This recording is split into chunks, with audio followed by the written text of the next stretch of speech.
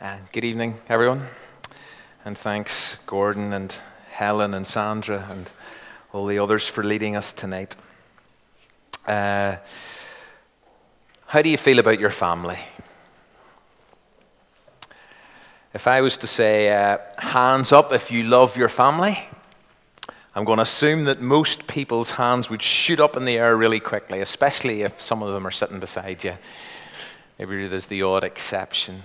But tonight as we get back into our controversial Jesus series, we come to one of the most surprising, shocking, confusing, and hardest sayings of Jesus regarding our families.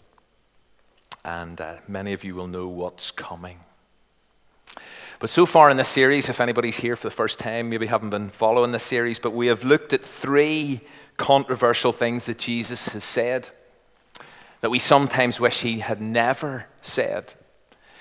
And when we started this series back in February, 17th of February, we thought about this one here. If anyone would come after me, says Jesus, let him deny himself or herself and take up their cross and follow me. As it turns out, we're going to touch on that one briefly again tonight. But it seems that total daily surrender and complete self-denial is required in following Jesus. And in our culture, that's controversial. And then Alan Wilson, end of March, looked at this one. You have heard it said, love your neighbor and hate your enemy. But according to Jesus, love your enemies and pray for those who persecute you. That's radically countercultural.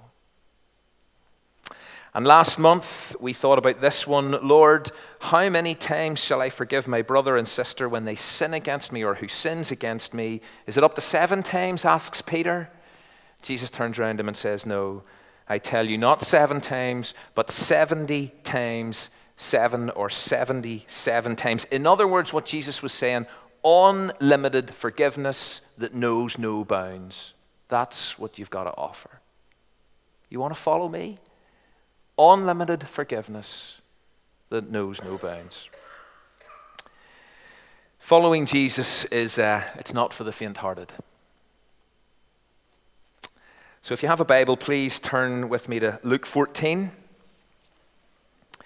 It's page 1048 in those red pew Bibles. And we're going to listen to the kind of next highly contentious and extremely hard, maybe even you would say harsh, saying of Jesus.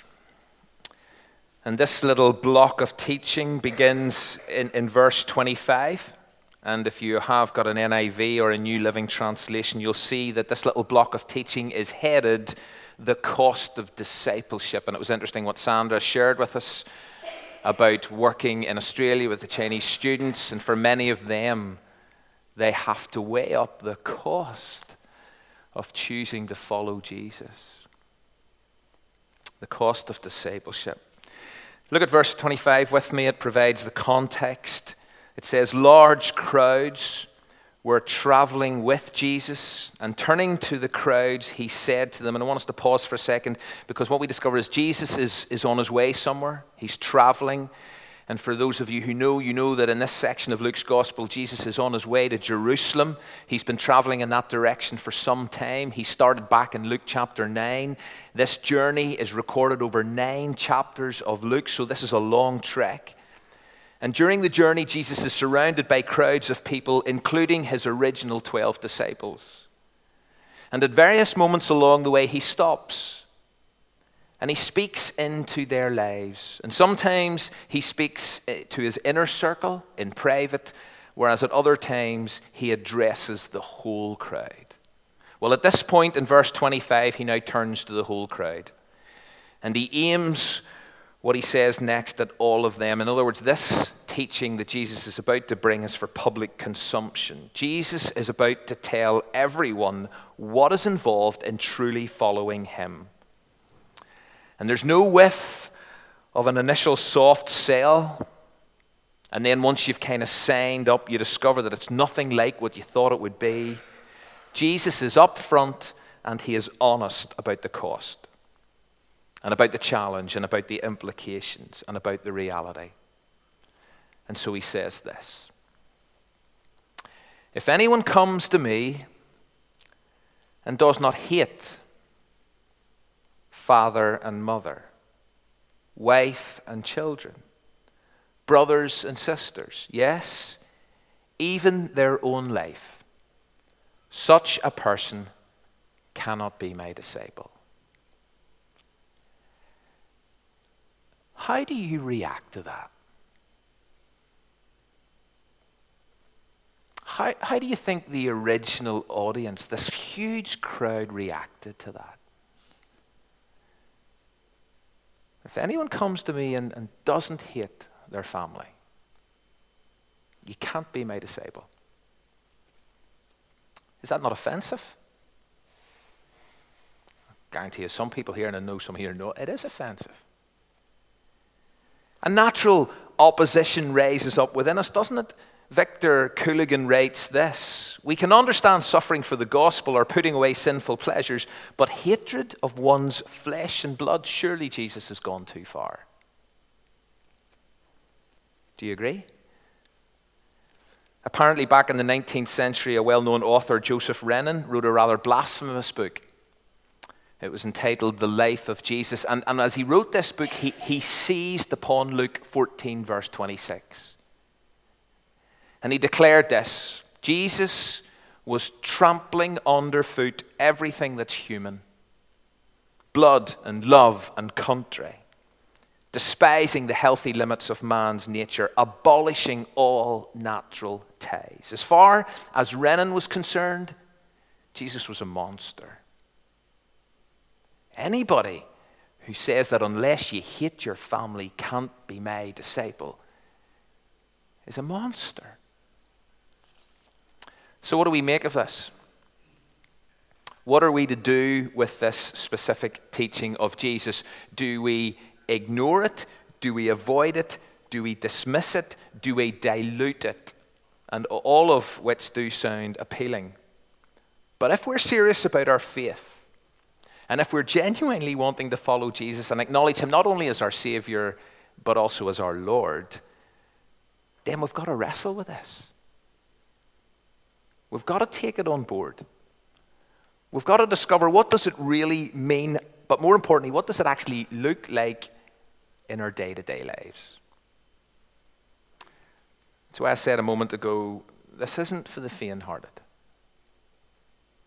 But it's for those who long to discover life in all its fullness, because here's where the paradox comes.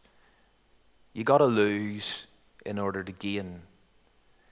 You got to give up in order to get back. That seems to be the way it works in the kingdom. So let's step away from this verse for a moment. Because I do know, and some of you are already well ahead of me, I do know that it is so dangerous to isolate specific texts without taking into consideration the bigger and broader canvas of God's word. And what I'm about to do now, I'm not attempting to water down or soften what Jesus says to this crowd on the road. But if our immediate conclusion is that Jesus is advocating and promoting an unqualified hatred of our mums and our dads and our spouses and our kids and our siblings as a kind of prerequisite and condition of following him, then I believe we need to be really careful. I mean, if we go out of here tonight and think, right, Jesus is advocating an unqualified hatred of our family in order to follow him, if that's what we take away, then I've kind of really messed up. And I say that based on what I read and know of the rest of New Testament teaching. So, for example, Jesus commands us to honor our father and our mother. That's Mark chapter 7. So how can you honor your father and your mother and at the same time hate them? In Ephesians, whenever Paul was giving instructions for Christian households, he made it very clear that husbands are to love their wives how? Somebody tell me. As Christ loves the church and gave himself for her. So how can we hate our spouses in light of that explicit teaching? And if we do hate our spouses, then what does that say about Christ's sacrificial love for his church? Jesus loved kids. He often took children into his arms and he put his hands on them and he blessed them and he said things like, unless you become like a little child, you'll never enter the kingdom of heaven. So how can Jesus then turn round and advise parents to hate their kids? Or what about the importance of brotherly reconciliation that Jesus taught as part of his Sermon on the Mount? How can he advocate brotherly love on one hand and yet brotherly hatred on the other? Or going back to that saying of Jesus that Alan Wilson looked at with us, how can Jesus command us to love our enemies and then turn around and call us to hate those who are closest to us? Plus, did Jesus not instruct all his followers to love one another and then say, as I have loved you, so you must love one another, and it's by your love for one another that what will happen? The world will know that you're my disciples, by your love for one another, and yet, if you don't hate. So am I therefore suggesting that Jesus didn't mean what he said in Luke 14? Was Jesus just dog-tired after his long journey and maybe got his words mixed up? Is that what I'm saying? Is that what we think? What do we think as we wrestle with this? Because we've got to. Am I suggesting Jesus maybe didn't mean exactly what we think he meant? Well, yes, I absolutely am suggesting that. Because as Craig Blomberg writes, and Craig Blomberg, some of you will know, Denver Seminary, New Testament scholar, wrote lots of books. He actually was one of my theology lecturers at the time I spent down at IBI. But he said this: the danger here, as we read this, is overestimating the cost of following Jesus. Now that may seem strange. In fact, that may seem even more controversial. See, whenever we hear the word hate, I wonder what you think of, because this is what it all boils down to. Whenever you hear the word hate, what do you think? Surely we immediately think of an emotion, a very, very strong and potentially destructive emotion. And so whenever we hear someone saying, I hate you, or even hear the word hate being used about anything, never mind anyone, do we not react? Do we not recoil? Are we not upset? How many of us have said to someone, especially maybe our kids, you should never hate anyone? Or you should never say you hate anything, full stop. Well, what I've discovered, and I have touched on this before here, back in August 2013, is that Jesus doesn't mean that kind of hate in this provocative statement in Luke 14. Although what Jesus says here is still controversial and is still profoundly challenging. But as I understand it, there is an element of hyperbole. Jesus is effectively shocking any prospective followers into realizing, listen, you need to be aware of the sheer cost involved in following me. And if I need to use shocking language to get you to realize that, then I'm going to use shocking language. And in the original, again, as I understand it, the word that Jesus uses here doesn't so much refer to an emotion, but to a commitment, or to a greater loyalty, or to a preference. In other words, what Jesus is saying here is, in comparison, you've got to be more committed and more loyal to Jesus than you are to your family. And Darrell Brocken, in his commentary in Luke's Gospel, and as he wrestles with this text, he says this: the meaning of hate carries a comparative force here. In other words, to really follow Jesus, our love for him must be so great and so pervasive that our love for our family pales in comparison. Now, this is still profoundly challenging. But if we turn to Matthew chapter 10, you don't need to do it, I'm going to have it on the screen here in a moment. But if you turn to Matthew 10, you find Jesus talking and using similar language. But this time when he uses it, I think he helps us to understand what he means in Luke 14 even better. So what he says in Matthew 10 is this: whoever loves father or mother more than me is not worthy of me. And whoever loves their son or daughter more than me is not worthy of me. In other words, in comparison, Jesus has got to come first. If you have a New Living Translation of the Bible, by the way, in front of you, and I know many of you use that, let me read you how, or show you on the screen how it translates this verse, because I think this actually really helps. A large crowd was following Jesus. He turned around them and said, if you want to be my disciple, you must by comparison. So the translators here have picked this up. You must by comparison hate everyone else. Your father, your mother, your wife, your children, your brothers, your sisters. And yes, even your own life. Otherwise, you cannot be my disciple. And so the idea, and this is vitally important and it's still massively challenging, is not that we should hate our families as we tend to assume when we hear that emotive word. But here's what it's saying. In comparison to Jesus, Jesus has got to be our first commitment, our first loyalty, our first preference. And all other relationships, including family, have got to take second place. Or let me put it like this. Our affections for Christ must be of such an intensity and quality that by comparison, all other loves seem like hate. Now, that's strong. Michael Wilcott in the Little Bible Speaks Today series says this: love for parents, spouses, kids, and siblings, etc., is to be so far surpassed by our love for Jesus that it will seem in comparison like hatred. So as we read Luke 14:26, let's not be guilty of, if you like, overestimating the cost of discipleship.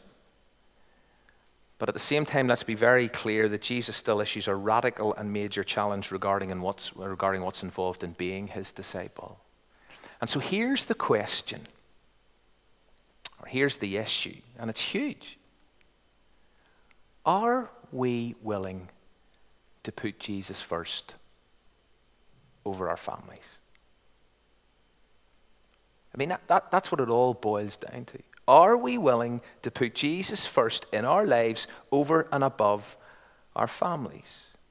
Are we willing to subordinate everything, including our families and including our very own being?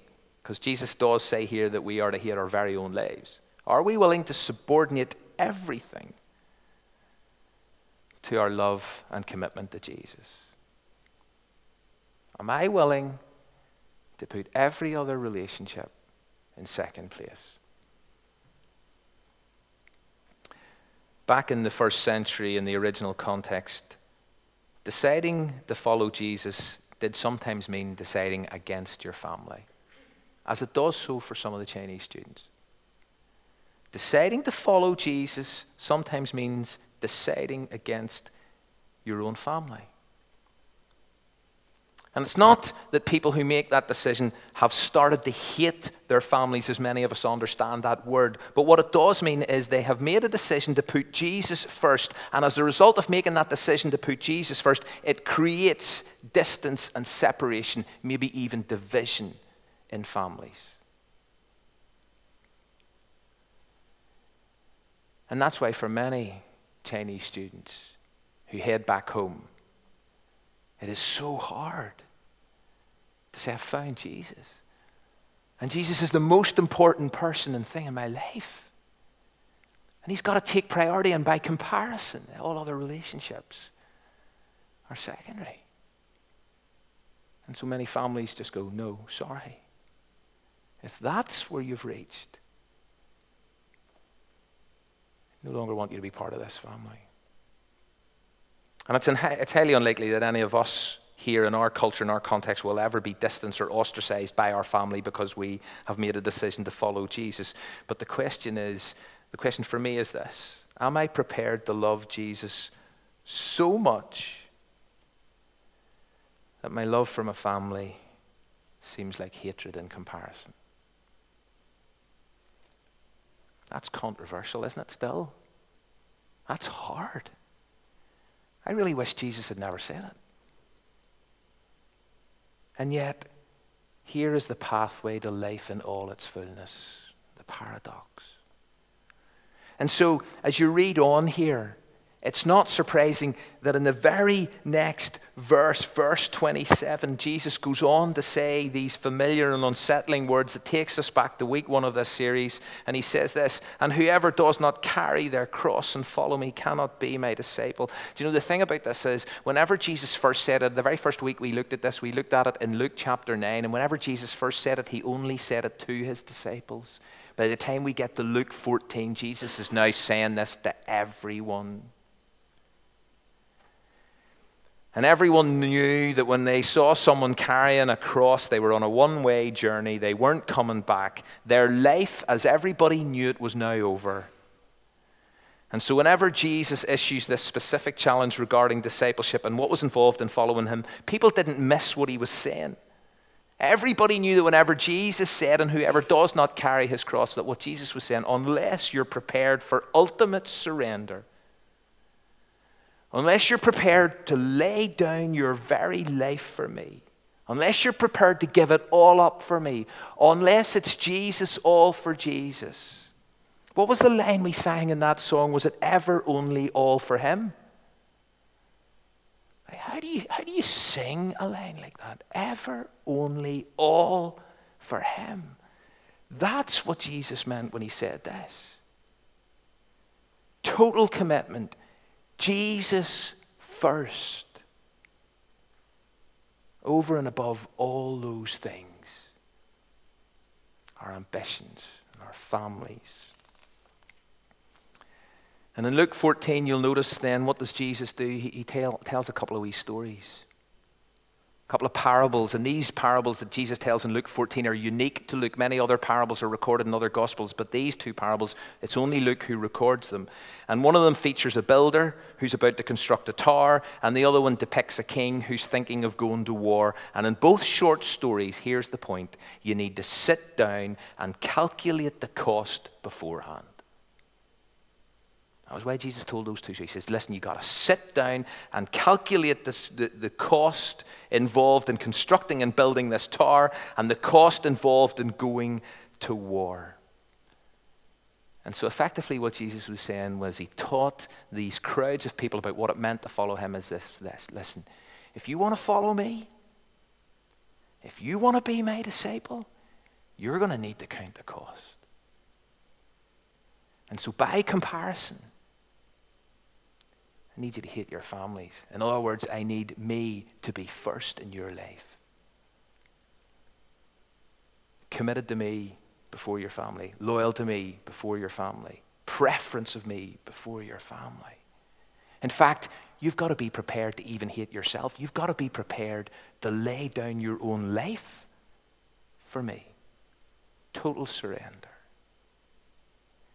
And so when you read Luke 14, you think, is Jesus not just doing his very best to put people off becoming Christians? I mean, is he not just trying to make it sound impossible?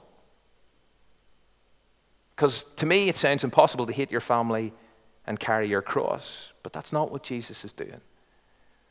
What Jesus is discouraging by telling those two parables is anyone following him who isn't aware of the cost. That's what he's discouraging. Please, don't choose to follow me unless you understand the cost that's going to be involved. And so he's up front. His call to discipleship couldn't be clearer. Of course, it could be a whole lot easier, but it couldn't be clearer. And so there is no small print to read afterwards. Jesus is explicit and unambiguous. Here's what it means. Here's what's involved. Jesus first. Jesus front and central. before family, before self. And if you're not a Christian here tonight, that's what it means. If you are a Christian, please realize again the call to and the cost of discipleship. And the way Jesus finishes this little section of teaching is fascinating. Verse 34, he says this, and this rings some bells, but it's in the context of this teaching. Salt is good for seasoning, says Jesus, but if it loses its flavor, how do you make it salty again? See, salt can lose its saltiness, and likewise, Christians can lose their commitment to Jesus. And our commitment to Jesus over time can reduce in intensity.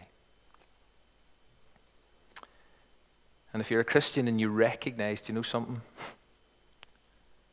There has been a kind of loss of commitment or a loss of loyalty. Jesus is maybe no longer first in my life, in my heart, in my priorities. Then, as the very last line of this teaching text says, here says Jesus, anyone who has ears to hear should listen.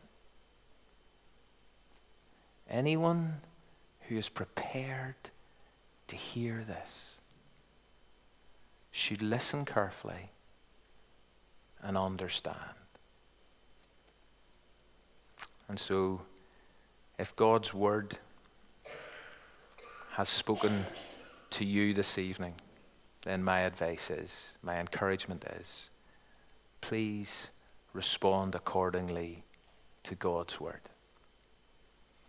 Jesus first.